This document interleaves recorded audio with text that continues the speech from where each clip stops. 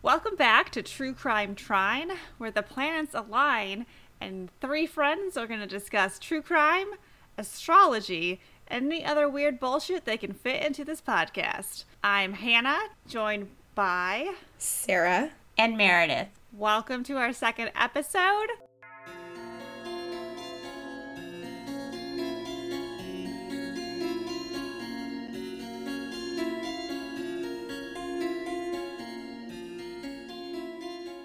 I am super excited to do this first case. I've decided to bring a couple hometown murders to the podcast. I am from Fresno, California, so I have a lot of hometown murders, but I have three in particular that happened while I was in high school that were probably the genesis of what got me into true crime.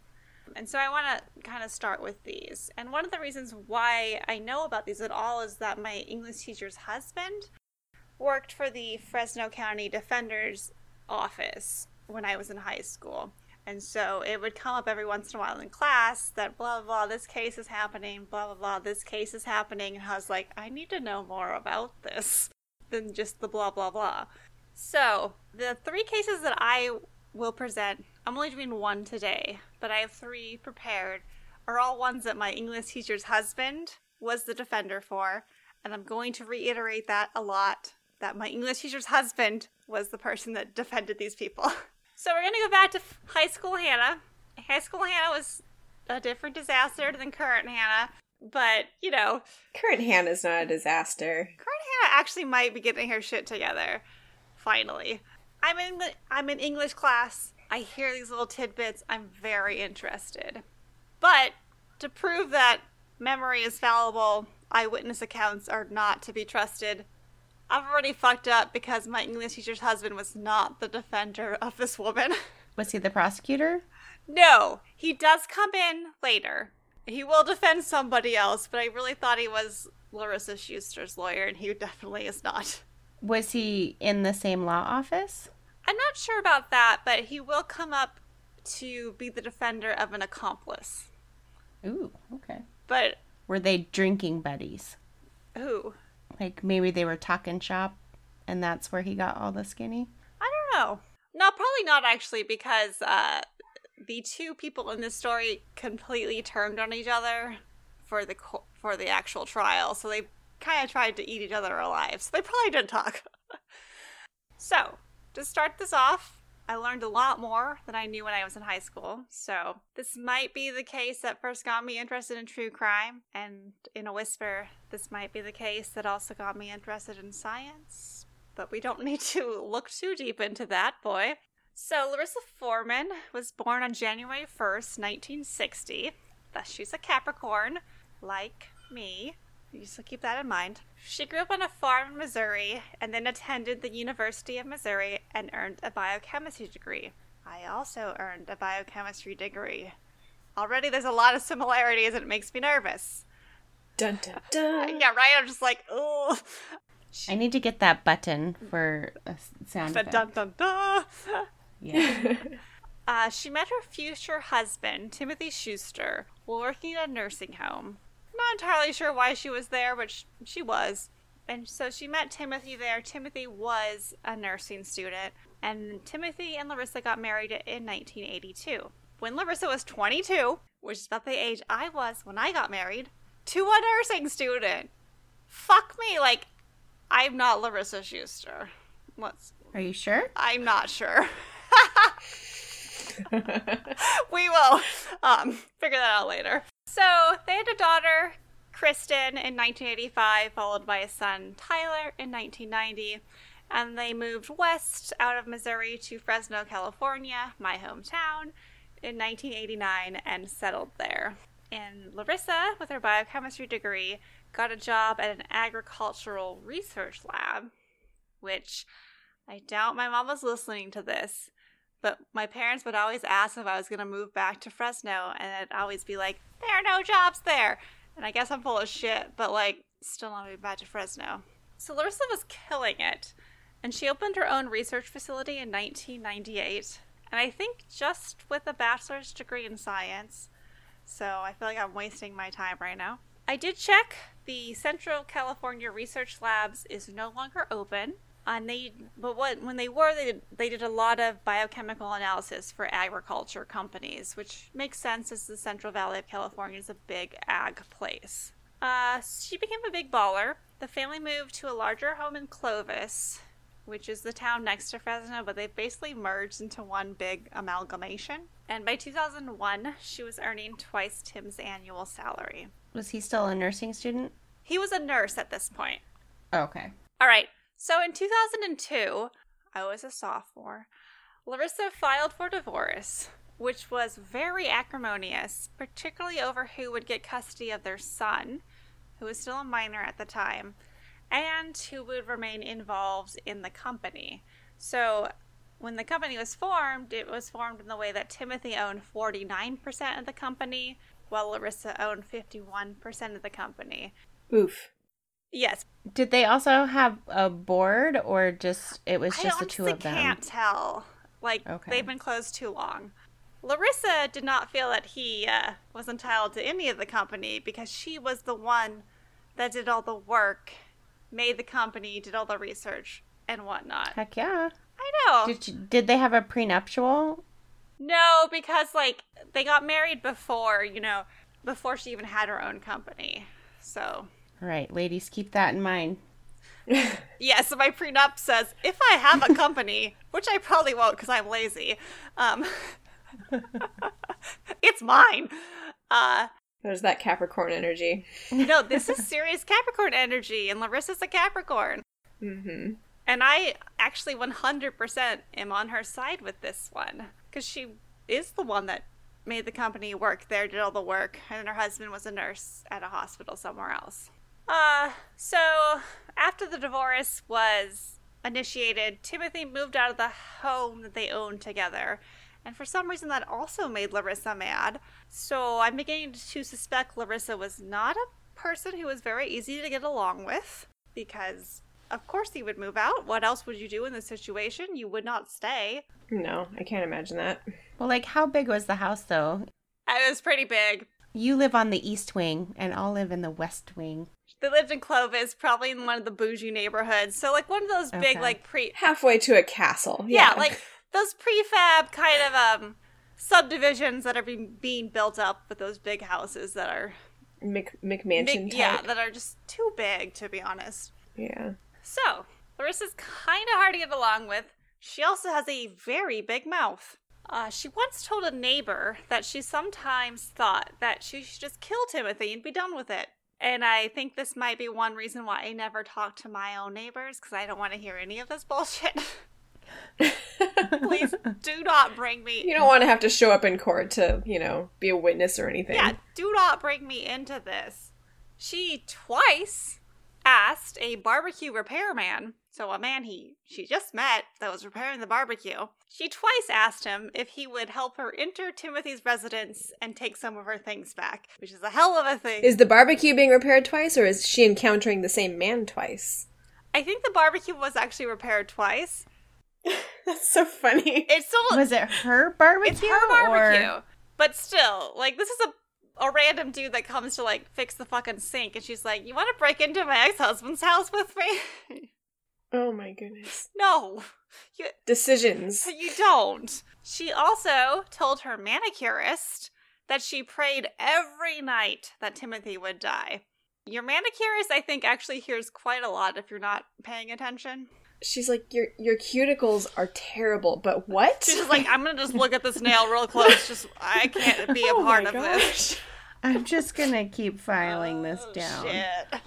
I do feel like your hairdresser and maybe your nail salon person would be, I don't know, they're probably the people who receive the most gossip. Well, yeah, and the manicurist actually comes back as a source for the police. So she's heard it. So, once I can go out again and I can get a pedicure, I'll keep my mouth shut. Yeah. You say that now. They have a way. They have a way to make you start talking. All right. She also asked a coworker. So consider this that she's the boss. So she asked one of her underlings if they... Her employees. Yes. If they if their boyfriend knew anybody who could rough up somebody, and also told the same coworker that she could kill Timothy and get away with it. Did she specify, like, how? No, just, I could kill him and get away with him. I'm smart. Like that. Not that smart, because she's telling way too many people if she's actually going to follow through with this. Exactly. If you tell someone that you can kill someone and get away with it, you're not going to get away with it, you dumb shit. She also left vulgar and intimidating messages on Timothy's phone. And so for an example, she said, "You rotten F word," which is a slur for the gay community. I'm going to pass on saying that, boy. Yeah, for sure. "That is what you are. You are such a wimp. You have no spine. I hope to God you burn in hell one of these days." And you will. Which is a lot. That's much.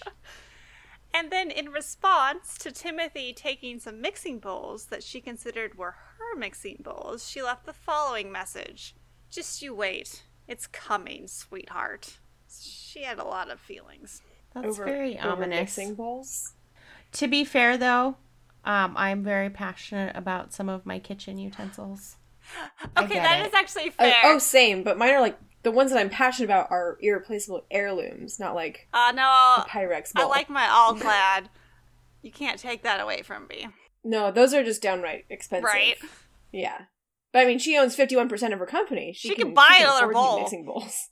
Some have sentimental value, though. Yeah. I literally have a ceramic bowl with lid that is 35 years old. That's awesome. That's definitely I had a friend break one of my mom's Pyrex bowls from the 70s, and I was like, Mm-hmm. I know it was an accident. I know you're sorry.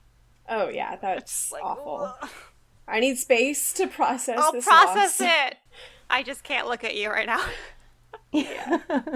All right, so maybe we do understand Larissa and her mixing bowls. I get it. Sure if we would. Okay, so on August 10th, 2002, Timothy returned home from a trip to find that his home had been broken into and that items had been stolen, particularly things that pertain to his involvement with his son's life. You can want to guess who the burglar was? Oh, gee. I'm going to say it was the barbecue dude. Ah, yeah, he finally gave in. He's like, yeah, fuck yeah, I love breaking into things.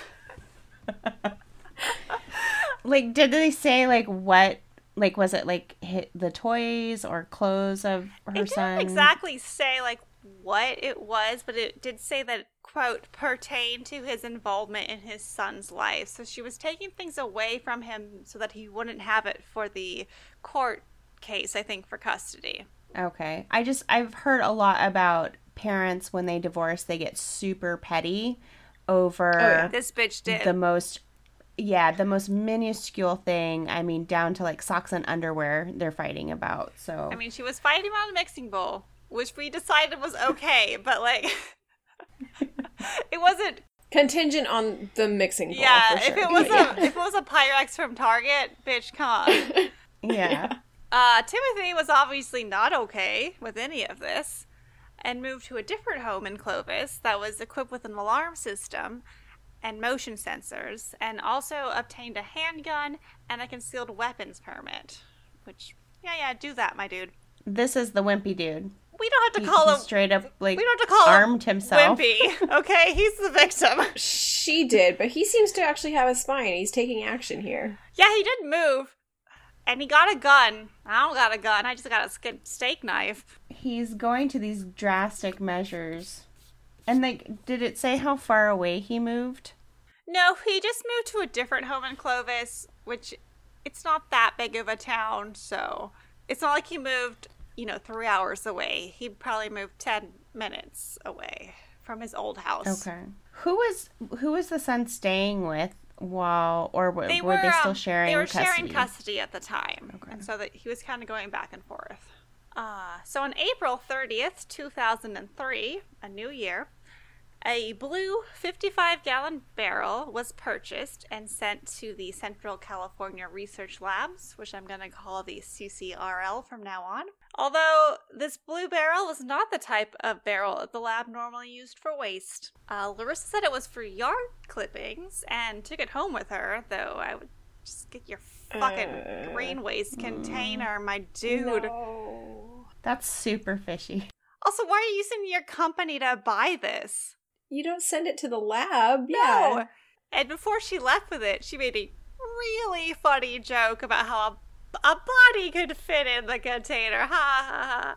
Of course she did. It sounds like she's hoping that everyone's not going to take her seriously. I mean, because she's saying it too much now. Like, way too much. I think it's just one of those times when, like, the perpetrator just thinks they're way too smart. But obviously they're definitely not. This is like my cat thinks he's smart when he does something silly. Kind of level of smart, though. Yeah, it's not smart. I'll say that much. Oh boy. Between June 13th and July 2nd, the CCRL purchased 18 2.5-liter bottles of hydrochloric acid and 6 2.5-liter bottles of sulfuric acid. And according to CCRL employees, no more than one bottle of hydrochloric acid would be used in an entire year. Yeah, that's a lot. We knew what those are for. Around the same time, Larissa also asked an employee to rent a storage unit for her at the Security Public Storage under the employee's name so that Larissa could store some stuff that she wanted to keep hidden from Timothy. Podcasters can't see my quote-unquotes, but... Oh, her yard clippings. Yeah. She's going to store her yard clippings. She wants to hide those from Timothy, for sure. So around July 9th, 2003, Timothy lost his job at St. Agnes Hospital, which I have been to, which made Larissa laugh, like, super fucking hard, because we're getting what she is. She's not very nice. Yeah. Mm. Did it say why he lost his job? No, but it sounded like it was kind of just like a big layoff that happened at one time, so it might have... What year was this? 2003. So we're going to stay in 2003 now for a while. On the next day, July 10th, he had plans to go to breakfast with another one of his co-workers that had been laid off. But he never showed up to brunch or lunch. I just went bougie white girl and said brunch. It was definitely lunch. And he never showed up to his exit interview at St. Agnes that was scheduled for later in the day. And so his co-worker alerted the police and explained that Timothy was going through a bad divorce and that they were concerned he might have hurt himself. That he hurt himself? Yeah. Or that, like, all the news around town is that she's... Something happened. Kind of psycho. Yeah, okay. Enough to actually, like, get a missing person report filed. Did they do it immediately? Yeah, actually. Oh, right. The Fresno PD, props. They seem to be on top of this. That's good, because oftentimes you hear, like, they're like, nah, he'll be fine. He's an adult. He's probably in his 50s. He's a 50s male, like, whatever. Call back in, like, a week if he hasn't turned up in Vegas. No, so they actually jumped right on this. Good job. I know. They have enough to do. That's surprising. Okay, and I don't know how this happened, but somehow the detective got in contact with Larissa's manicurist. And I don't know. Well, maybe it was, like, their manicurist. Well, the salon where she worked was actually the place where they exchanged custody of their children. Okay. And so... I can just imagine the officer's wife sitting in bed saying, like, you know who knows a lot about everyone's private lives? And giving him the pointer, and he's like, that's a good idea. Yes, well, you need a woman's perspective. Or any outside perspective to what you know. Like, it helps a lot. Mm-hmm. So... the salon is where they normally exchange custody of their son, but Timothy failed to show up on July 10th to pick up his son. And then this manicurist also had some information about the earlier burglary and said that someone named James may have been involved. Not to trigger Sarah. Oh, no trigger here. Is James the barbecue fixer? No, James is someone else. Oh my goodness. The story spirals. Larissa was obviously a prime suspect because the spouse, ex-spouse, whatever, always is. So she had an initial interview with the police on July 11th, the next day, but she wasn't charged. And then, despite her husband being missing, also her son's father being missing, Larissa went forward with a planned trip with her son to Disney World in Missouri. Because why the fuck not? Disney World in Missouri? And Missouri. Oh, and Missouri. Sorry. So I don't know which. I guess that's. I don't know. Both places, but she's like, I'm gonna take him on a trip. It's fine. So the idea is, cool, my husband's missing. I'm going to abscond with my child, take him away from this situation. Hopefully this won't look suspicious at all. Oh, yeah. Okay. That's not suspicious. I know, and I'm just like, girl, what are you doing? So, while she was gone, Timothy's house was searched, and so a Palm Pilot was found, because this was 2003, and we had Palm Pilots. And Blackberries. And Blackberries. Yeah. And whatever. And so, following the manicurist's suggestion, they searched for James in this Palm Pilot, and they came up with one entry. James Fagone, who was a 21-year-old former employee of Larissa's. So the police brought James in and interviewed him on July 14th. And he did break fairly quickly and admitted to being involved in the original break-in. So y'all were wrong. It wasn't just Larissa, it was also James, but you weren't going to get that. Okay. So the deal was that if James would help Larissa get some of her stuff from Timothy's place, then James could take a couple things for himself. What a fucking deal. What'd he take? Nothing, because he got... Little kid toys? No, he got nervous and he took nothing, actually. Oh, okay. Was there any other benefit to him? Like, did he get extra paid time off at work? PTO? No. That wasn't in that didn't come up. Okay. Were they in a relationship at all? Or... That'll come up later. Okay. No? But who knows? So later that evening, July 14th, after they talked with James, there were search warrants that were executed for Larissa's home, the CCRL laboratory, and the unit at the Security Pacific storage. And so there was obviously suspicious stuff found at Larissa's home and at the CCRL, but the clincher was found at Security Pacific storage. I forgot who guessed this. Yard clippings. Whoever guessed yard clippings is on the right track. So, even before opening the door to the storage unit, there was a strong, foul odor emanating from the unit. And as soon as the doors opened, it became extremely strong. And these were experienced homicide detectives. So they were like, this is dead body smell. I know what the smell is. Like, I've smelled it before. A blue barrel. What? A blue barrel was inside. And they opened it and they found the lower half of a human body floating inside the barrel in fluid that was later found to contain hydrochloric acid, decomposed body fat, chunks of meat, and blackish brown material. Both ankles had fractures caused by a sharp cutting instrument. But this was just the lower half. You know, I never figured out where the upper half was. Was it what had dissolved into the body oils? I don't think stuff, it would. I feel like the top and the bottom would dissolve kind of at the same rate. Unless she put one in first, and then the acid had eaten away that one, and then she put the other half in, and the acid had already gone through its activity a lot, and that's why the bottom half hasn't dissolved as much. I don't know. I'm also don't know what she did with the sulfuric acid. She just used hydrochloric acid. That was for a different gardening project. Yeah, it was like gophers or something. Little varmints. Those poor gophers. Yeah, I actually did look, and like it's a little unclear about what happened to the entire body. 100% a lower body was in the blue barrel. Whether the upper body was there as well, I'm not actually sure. I mean, was it like split in half? It didn't say. Or...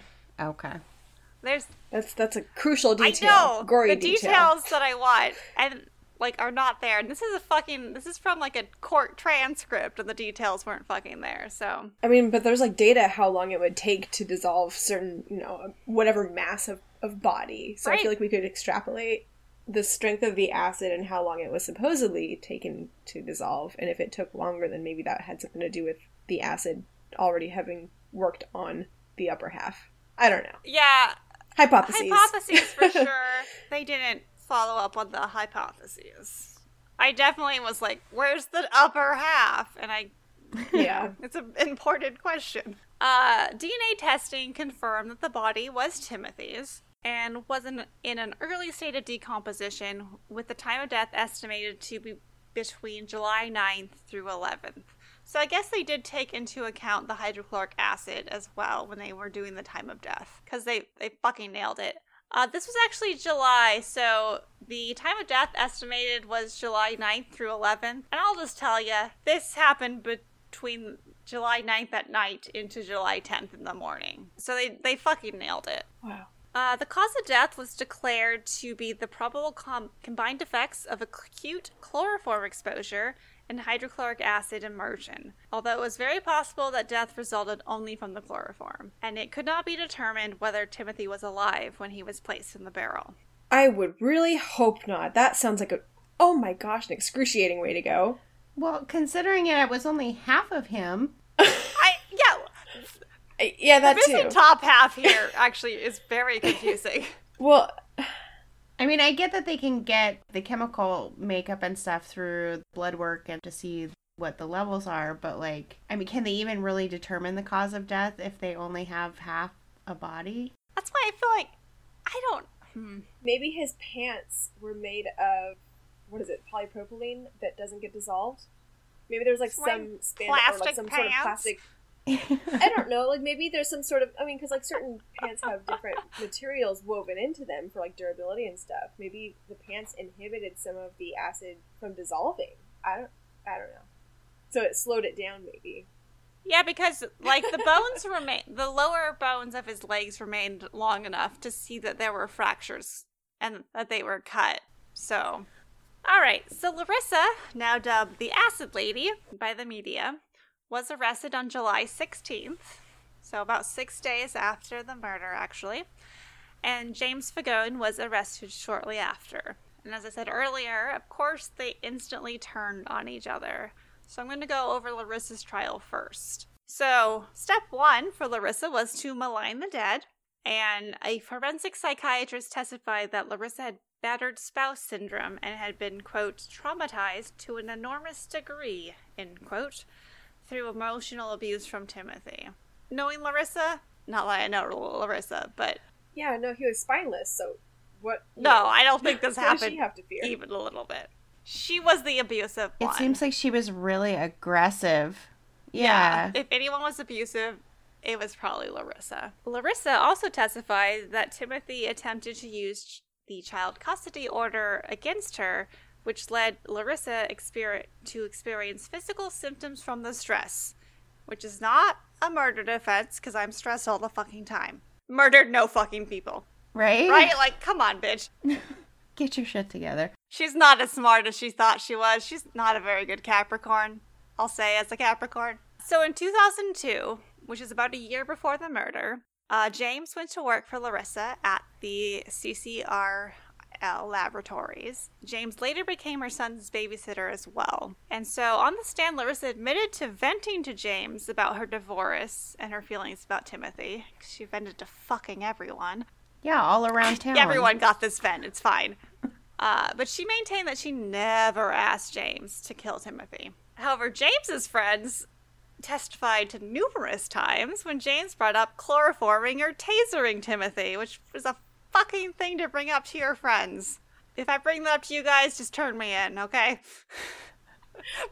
This sounds like it wouldn't be that far off of our like fun discussions of how would you do this, or not that we're ever gonna do but it. I don't think we would say an actual name. It wouldn't be like, so, Sarah, I think I'm going to get some chloroform, and then we're going to go visit Hannah. Yeah. Yeah, it's more of a, what would happen? Yeah. So, the facts of the murder, as Larissa told it, at the time, was that she was super focused on this trip that her and her son were going to go on to Disney World in Missouri. But she was super afraid that Timothy was going to do something at the last minute to jeopardize the trip, which was confirmed in her mind when she was brought in for questioning on July 11th. So James had been babysitting her son during her police interview. And when Larissa came home, she said that she was extremely upset about the trip possibly being canceled, which, girl, there are other things to worry about now. Priorities. Girl. And she also vented about Timothy to James. And then James said something, like almost as an aside. And he said that there had been an accident. Timothy was dead. Quote, they had killed him. And his body was currently in her shed. Presents. Who's they? I don't know. It's Larissa's testimony. Like him and his buddies I guess that so. they were getting chloroform with together? Who were having the fun convos. Larissa said she became hysterical and was unable to think logically, and she told James that he had to move the body out of her shed immediately. Not to call the police? Nope. And so the next day, James told her, this is all Larissa's testimony at the trial. So the next day, James told her that he moved the body to the warehouse in the lab, and Larissa was like, that's the stupidest fucking place to put it. Put it in a dumber place. Bring it to my fucking storage unit. Because that's fine. Oh, boy. So at this point, Larissa did say she considered calling the police. Considered it? But she was worried that she wouldn't be able to go on the trip with her son. Oh, I see. Wow. So, like, her husband's dead body was really... Yeah. That was really inconvenient. And this fucking trip to Missouri was like a trip to fucking Paris. Have you guys been to Missouri? No. I mean, is it really that great? No. I think that's the one state I haven't been to. It doesn't sound that great. Yeah, I've never been. Okay, and even though she now, quote-unquote, knew that James was a murderer, she still let him take her son on a picnic the following day, which, I'm not a parent, but great parenting. I am, and that just would not happen. Right? Like, I feel like, what the fuck? So James never testified in Larissa's trial, but Larissa did take the stand in her own defense, which is kind of an interesting choice for the defendant to take the stand. But Larissa maintained that she never, ever, ever spoke with James about killing her husband, and that she was completely blindsided to learn that Timothy was dead, and that the only thing that she was guilty of was not notifying the police immediately. So what kind of charge would that be? I mean, if that was even accurate. We're going to get back to the disclaimer. I'm not a legal scholar. Okay. It probably would be like obstruction of justice, I would think, or something like that. Okay. The jury did not bite, and Larissa was found guilty of first-degree murder with the special circumstance of financial gain. And so at a sentencing hearing in 2008, her daughter gave a victim impact statement after not having any contact with her mother after the murder. And her daughter said, "You've given up all rights as a mother, wife, daughter, friend, and woman. You're a disgrace to this family. A pitiful excuse for a human. I pray you're continually haunted at night by the sight and sound of my father fighting for his last breathing moments on this earth. I hope you toss and turn and have horrible nightmares visualizing the horrific act of violence you have committed." End quote. Wow. Yeah. Yeah, that's rough. Yeah, I'm on the daughter's side. Because she was older than 18 when the divorce was initiated in 2002. Okay. And one of the police officers involved in the case also commented on the verdict, saying that the only reason Larissa didn't get the death penalty was because the devil wasn't ready for her in hell. Which, I just thought that was hilarious. Truth, though. We gotta prepare for this one, No, guys. like, this was a real bad one. We gotta find a place. Wow. So if her daughter had had her way, Larissa would have been sentenced to death. But that was not an option given the charges for some reason. I don't know how the legal system works. So Larissa was sentenced to life in prison without the possibility of parole, where she currently sits in a cell at the Central California Women's Facility, and all her appeals have been declined. Okay, we're finally getting to my English teacher's husband. Did you forget about him? Almost. No, I was trying to say it a lot at the beginning. So he was the main defense attorney for James Fagone, and that's how he was involved in this case. I really want to hear James's side of the story. I honestly believe James's side a lot more than I believe Larissa's, but that's just me speaking as a nobody. Don't sue me. The defense painted Larissa as extremely manipulative and a controlling sociopath who had trapped James by threatening to kill his family if he did not help her. He admitted to accompanying Larissa on the first burglary because she, quote, seemed resolute, unquote, and he was, quote, along for the ride, unquote. Again, I'm a little curious as to, like, how their relationship developed, though, because he worked for her at the company, but he also was their babysitter or nanny.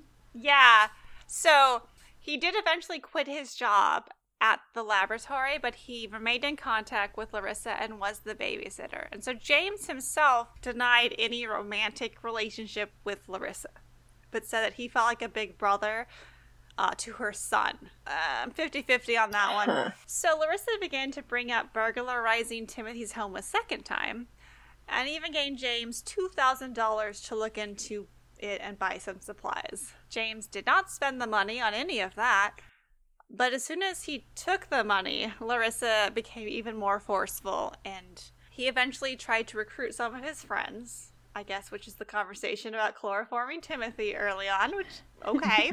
Questions about his friends. That did fail, so I guess his friends are in the clear. So James bought a stun gun, a zip ties, and chloroform. Okay. Wow.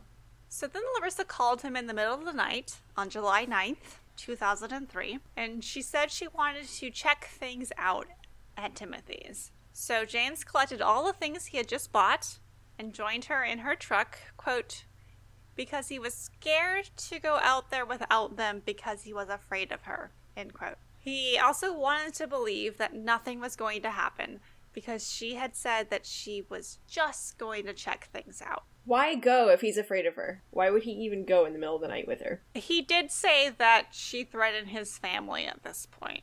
Mm-hmm. It feels like she had more on him somehow. That's why it feels like more than just a babysitting relationship to me as well. Yeah. Because, like, let's think of Game of Thrones episode 1, The Things You Do for Love. I haven't watched Game of Thrones. All right, well, that's not really a spoiler, but anyone who has knows what I'm talking about. But it's just like, yeah, you know, whatever. So they got to Timothy's house. In order to get Timothy to open the door, Larissa said that their son was sick. And so as soon as Timothy opened the door, James attempted to taser him, although the stun gun ended up not working. Timothy fell to the floor after backing into a chair, and James immediately put him into a headlock until Timothy passed out, although James said that he, quote, had no idea why he did that, end quote. Those are my intonations, but what the fuck, dude? Once passed out, Larissa chloroformed Timothy, then zip-tied his wrists and ankles before wrapping plastic around Timothy's head. At this point, James said that he was, quote, completely scared stiff, end quote, and did not try to stop her because he was, quote, scared to death of her, end quote. I thought chloroform was used to knock people out. Yeah. He's already knocked out. Why is she chloroforming? I'm not really sure. I think the plastic over his head was the main part here about the suffocation. Yeah. That was the same question I had, was like, if he was already out, then... Stay down. I was going to give James a little leeway here because Larissa was literally killing a guy in front of her, so he could have been scared to death. They transferred Timothy's body to the truck. James stealthily tried to find a pulse on Timothy, but Timothy was no longer breathing and had no pulse, according to James. So one would hope he died at this point. They went to Larissa's house where she asked James to help her put Timothy in the blue barrel that she so conveniently had for yard clippings. There's no premeditation there. No. And then, although he said he was extremely upset following the events of the night where you killed somebody, he still ended up watching Larissa's son the next day. Because, you know, why not? I'm a babysitter at heart. To be fair, kids are a lot cooler than adults are. I guess it could be a good distraction. Like a desperate plea to get back to somewhat normalcy. Right? Maybe. So after Larissa's police interview, she called James and had him come with her to transfer the barrel to the laboratory, where he admitted to helping her pour hydrochloric acid into the barrel. But he said he only did that because he was terrified of her. And no one else is in the lab to see them, like, hauling this really heavy, weird barrel I assume this was at night. And pouring acid in it. Okay. They also had problems putting the lid back on the barrel because of Timothy's feet sticking out, so Larissa sawed his legs until she could snap his ankles. To go back to the coroner's report. Yuck. And even so... Handsaw or power saw? I don't know what... I was imagining a hacksaw, but okay. Imagine whatever saw you would like. And even so, James still had to stand on top of the barrel lid in order to get it to latch. Oh. Right. Yeah. So a psychiatrist interviewed James and testified that although James initially had a good relationship with Larissa, That changed over time to the point where he felt intimidated, threatened, and fearful to the point where he felt that he could not terminate the relationship or defy her. The psychiatrist also stated during the murder that James experienced a dissociative episode, and that since the murder, James developed post-traumatic stress disorder. Hell yeah. That's very stressful. And I think he probably did dissociate a bit during that murder, because that's not what he was expecting. But I mean, he did buy the stuff and, like, I don't know. And continue doing all of it, and, like, just because you're dissociating, that doesn't excuse you from taking part in being an accomplice. Yeah, so James had already confessed, and he tried to recant it, but the juries were shown his video police interrogation where he says, quote, "I held the barrel, put him in, poured all the solution, and she, like, couldn't stand it. So she said, put it on, the lid on. So I helped her with the lid on, and she put it in the shed," end quote. Which is pretty hard to come back from. So James Fagon was also found guilty of first-degree murder. Yeah. Mm-hmm. After the verdict came back, Pete Jones, James's defense attorney, my English teacher's husband, told the press, quote, "The extent of Schuster's manipulation and intimidation was critical to the defense. I'm confident that the jury felt there was some of that, but it apparently didn't rise to the level that was a legal defense," end quote. And he was actually somewhat correct, because after the conviction, at least 2 jurors wrote the judge and said that they were bothered that the only options that they had under the law was to issue either a first-degree murder verdict or an acquittal. There's not like a secondary or second-degree murder or...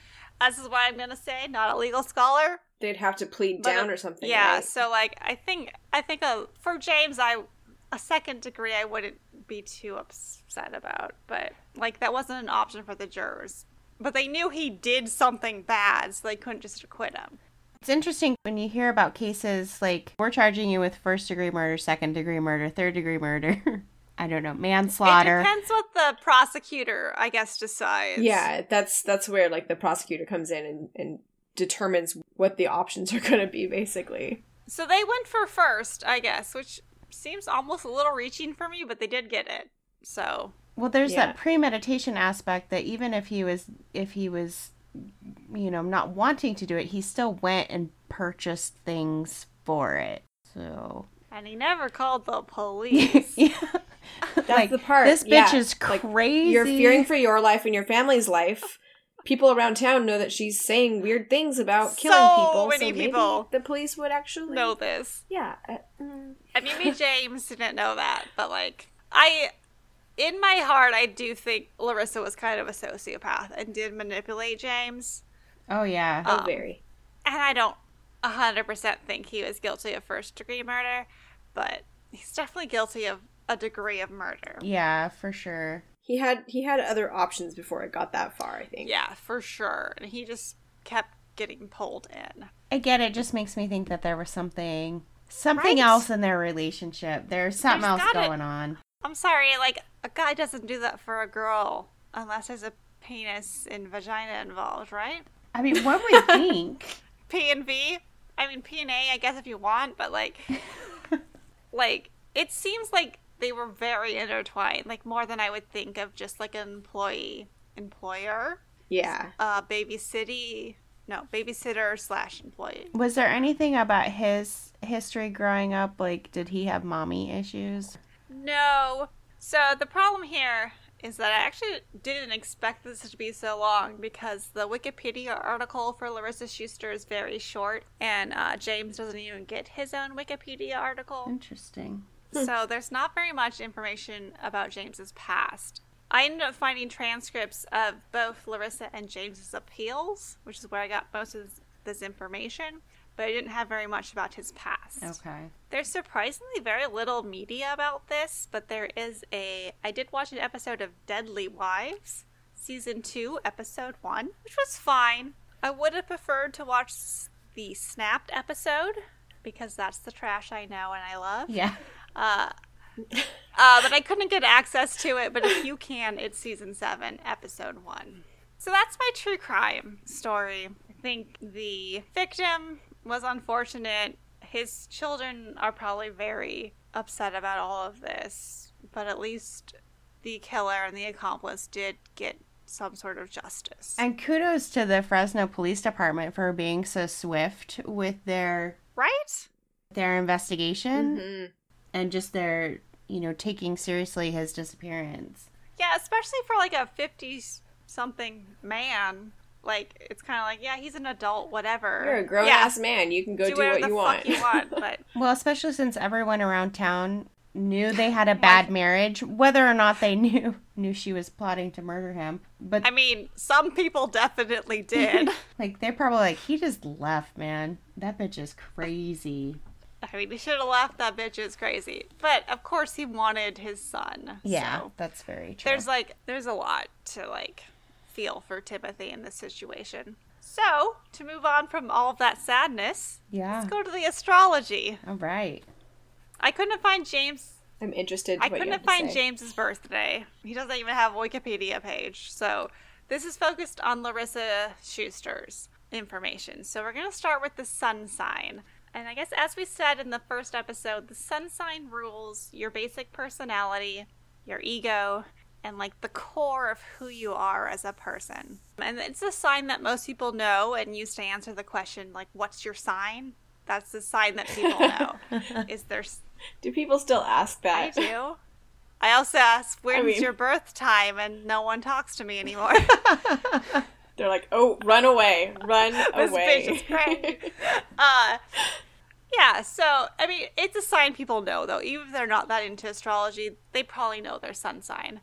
Because you only know your birth date and learn your sun sign. And just quickly, the sun moves through each of the 12 zodiac signs over a year, spends about a month in each sign. So you just know your birth date, you'll know where the sun is, and you'll know whether you're Capricorn, like Larissa and me, or something else. Maybe, hopefully, something else. So Larissa is a Capricorn, which is an earth sign. And just in general, describing earth signs, I would say that they are dependable, reliable, and grounded. They have a lot of endurance, and they prefer to work slowly and methodically to ensure that everything is perfect. They're very responsible. That's kind of like the growth of her business. She put in a lot of work and effort into creating that company. Exactly. And the Capricorn has the methodical patience to do all of that. Mm-hmm. And I identify with this as well because I'm still doing my PhD because I want it to be fucking perfect. And it won't be.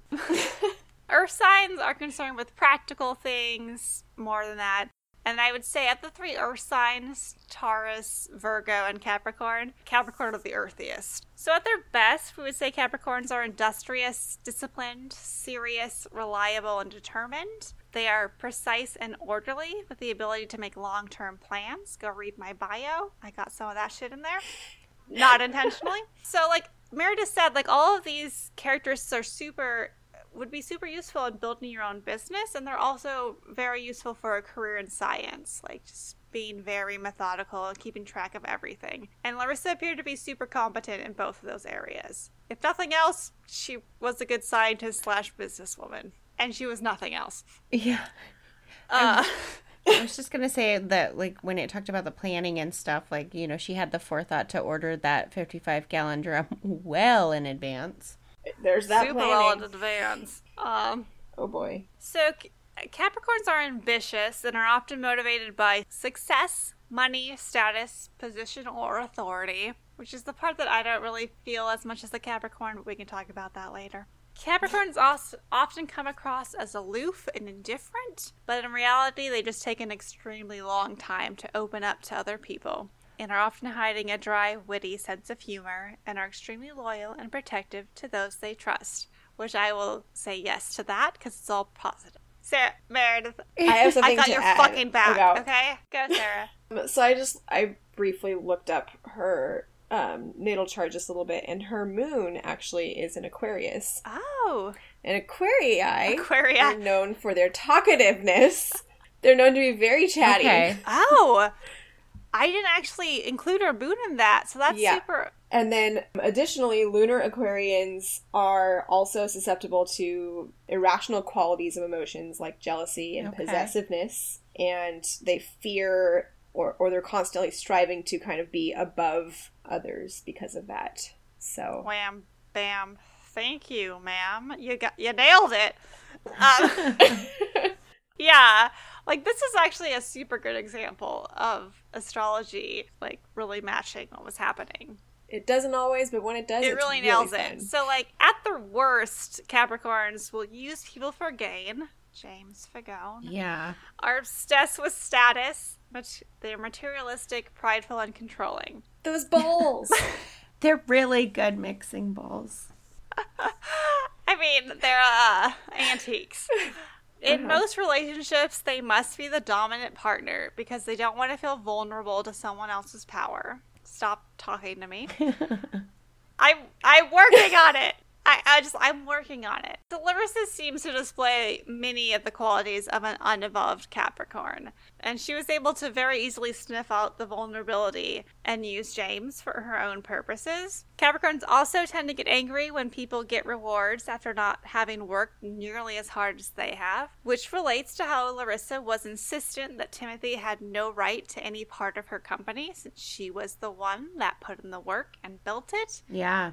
As a somewhat evolved Capricorn, I identify with Larissa here, but... You know, like group projects when you're in school, and like I always busted my butt and did a really good job, but then you had that one person that was like, meh. You always do. And like the people like us that will bust our butt, they know we will, so they'll use that. I was just going to talk about her sun, but I also want to mention her Venus placement, which is also the same as mine. You know what? No one I ever date should listen to this podcast. So Venus is known as the planet of love, but it also rules over art and beauty, affection, harmony, friendships, and higher emotions. And I'm going to focus on love and romantic relationships. Because that's what I do, because I do not understand what's happening. So when Larissa was born, Venus was in Scorpio, which means you bring a lot of intensity to a relationship. It's often all or nothing for those with Venus in Scorpio. They put love on a spiritual level, commit themselves completely to the relationship, and have a strong desire to merge with another person, which can be extremely overwhelming. I know. I've only tried it once. Oh, no. And it can also lead to possessiveness and jealousy. I mean, I will say as a Scorpio, I do see this, which is why most of my previous relationships have been very superficial. Because it's a lot to get into the other side of it. So, if they feel like they've been wronged in love, they do not forgive, and they do not forget, which is, I do not. Either one of those things. Yep. They'll either turn cold as ice and walk away completely, or continuously monitor their partner to the point that it becomes obsessive. Like breaking into their house. Ooh. Yeah, Larissa chose the latter. Yeah. For fucking shirtsies. I'm more of a former. That's all. That's what I have for this case. I didn't know when I started this that I was going to have so much in common with Larissa Schuster. She gives you a good, here's what not to do. It's a good guideline. Yeah. If anyone I ever date listens to this, I won't put you in a vat of acid. But be suspicious if you see a receipt for a 55-gallon drum. Yeah, I'll tell you it's for yard clippings, but you should probably investigate. Hannah doesn't have yard clippings. No, actually, I never do. I never garden. I let my yard go feral. Feral, that's a good way to put it. Yeah, it's pretty bad. So, I don't know. I thought this was a pretty good start. It was my hometown. I remember parts of this from when I was younger, like the acid part in the barrel. Sure. You can't forget that part. Yeah, that's a big component and like super interesting too. I mean, I already was like, what if it was this way? Yeah. And yeah, your brain just instantly goes to what in that world? So, and then the astrology really lined up, unfortunately with mine, but like I could really see a lot of Capricorn qualities in her, as well as Scorpio qualities, which I know I've seen in myself, but I'm at least somewhat evolved as a Capricorn, so I'm better. I'm better, everybody. Yes. So that's all I have for this episode. Do you have anything else to add? No, that was interesting. I do want to do some reading though to see if I can find out more information on her relationship with James. I'm kind of intrigued by that now. If you can, that'd be super interesting because I think they were fucking. Yeah. Right? Or there was some sort of inappropriateness going on. I don't know. A big inappropriateness was going on. Maybe even just some sort of like dominancy. It could be a mother son thing, like you said as well. Like if James had a very domineering mother or something, he might have seen Larissa as a mother figure. Yeah, but still, like, you're a young kid, you fill out a job application for this science lab, and then all of a sudden... I'm also a little upset you're helping her kill that this someone. fucking nobody got a job at a laboratory, and I'm still a PhD student with no job. In a laboratory. I haven't murdered anyone, though, so I guess I can't complain. But then he got promoted to a babysitter, though. Babysitter, which I'm a terrible babysitter. And the hours sound awful. I guess in this case, the baby was probably more around like 14, 15. Then why does he need a babysitter? I don't actually know. But he was born in... Oh, he was 13 then. He was born in 1990, I believe I said. And so this was 2003, so he was like 12 or 13. That brings up a little bit wow. more questions, I guess, for me. Because, like, then they're having picnics in the park. Were they more like friends? Oh, my God! Because he was only like 18, no. Yeah, he was super young. Let me scroll. Keep talking.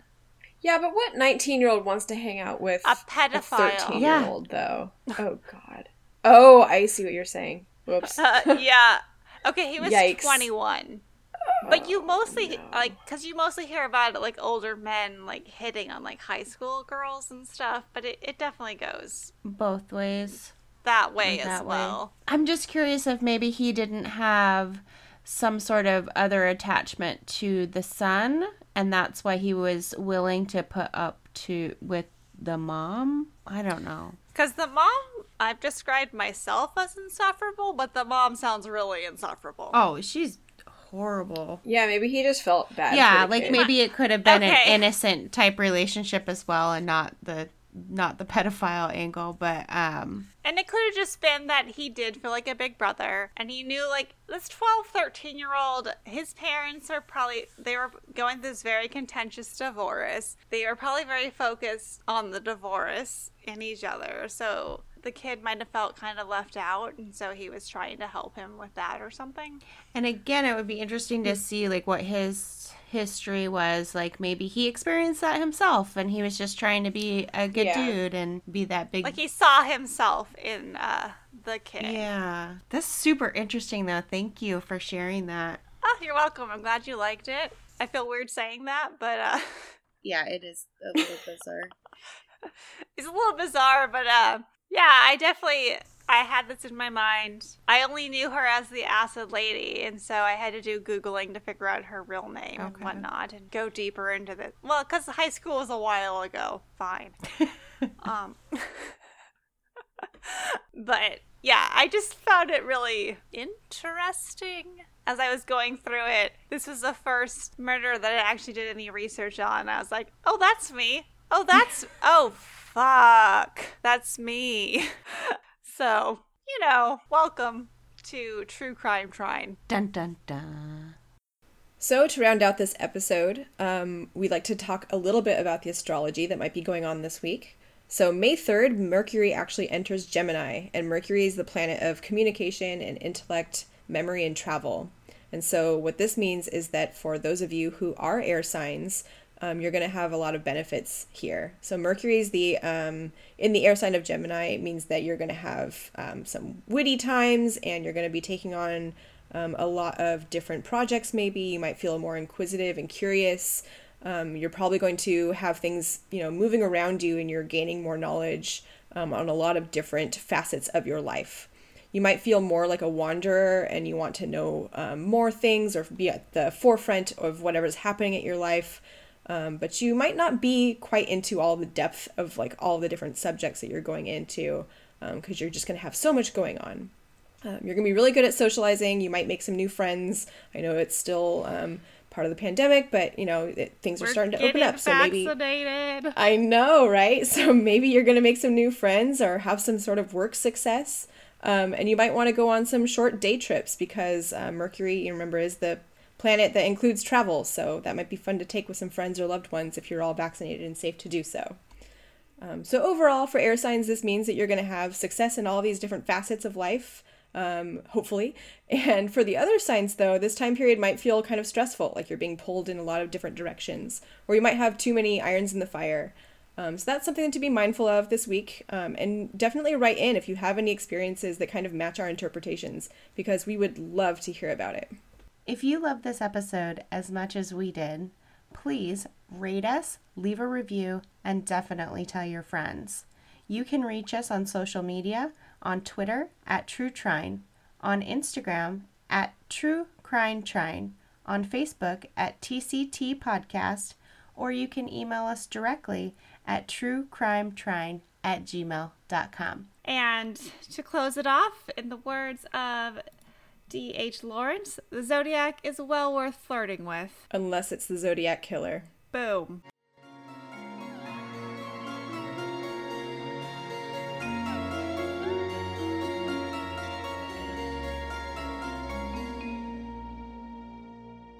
Music for our podcast was handcrafted by the talented and creative minds of Mike Warren and Pete Ortega. Our artwork was imagined and skillfully designed by the lovely Sarah Guest. As for production, well, they call me post-production. Show notes are available upon request. Just email truecrimetrine@gmail.com. Join us again next week for another tantalizing episode.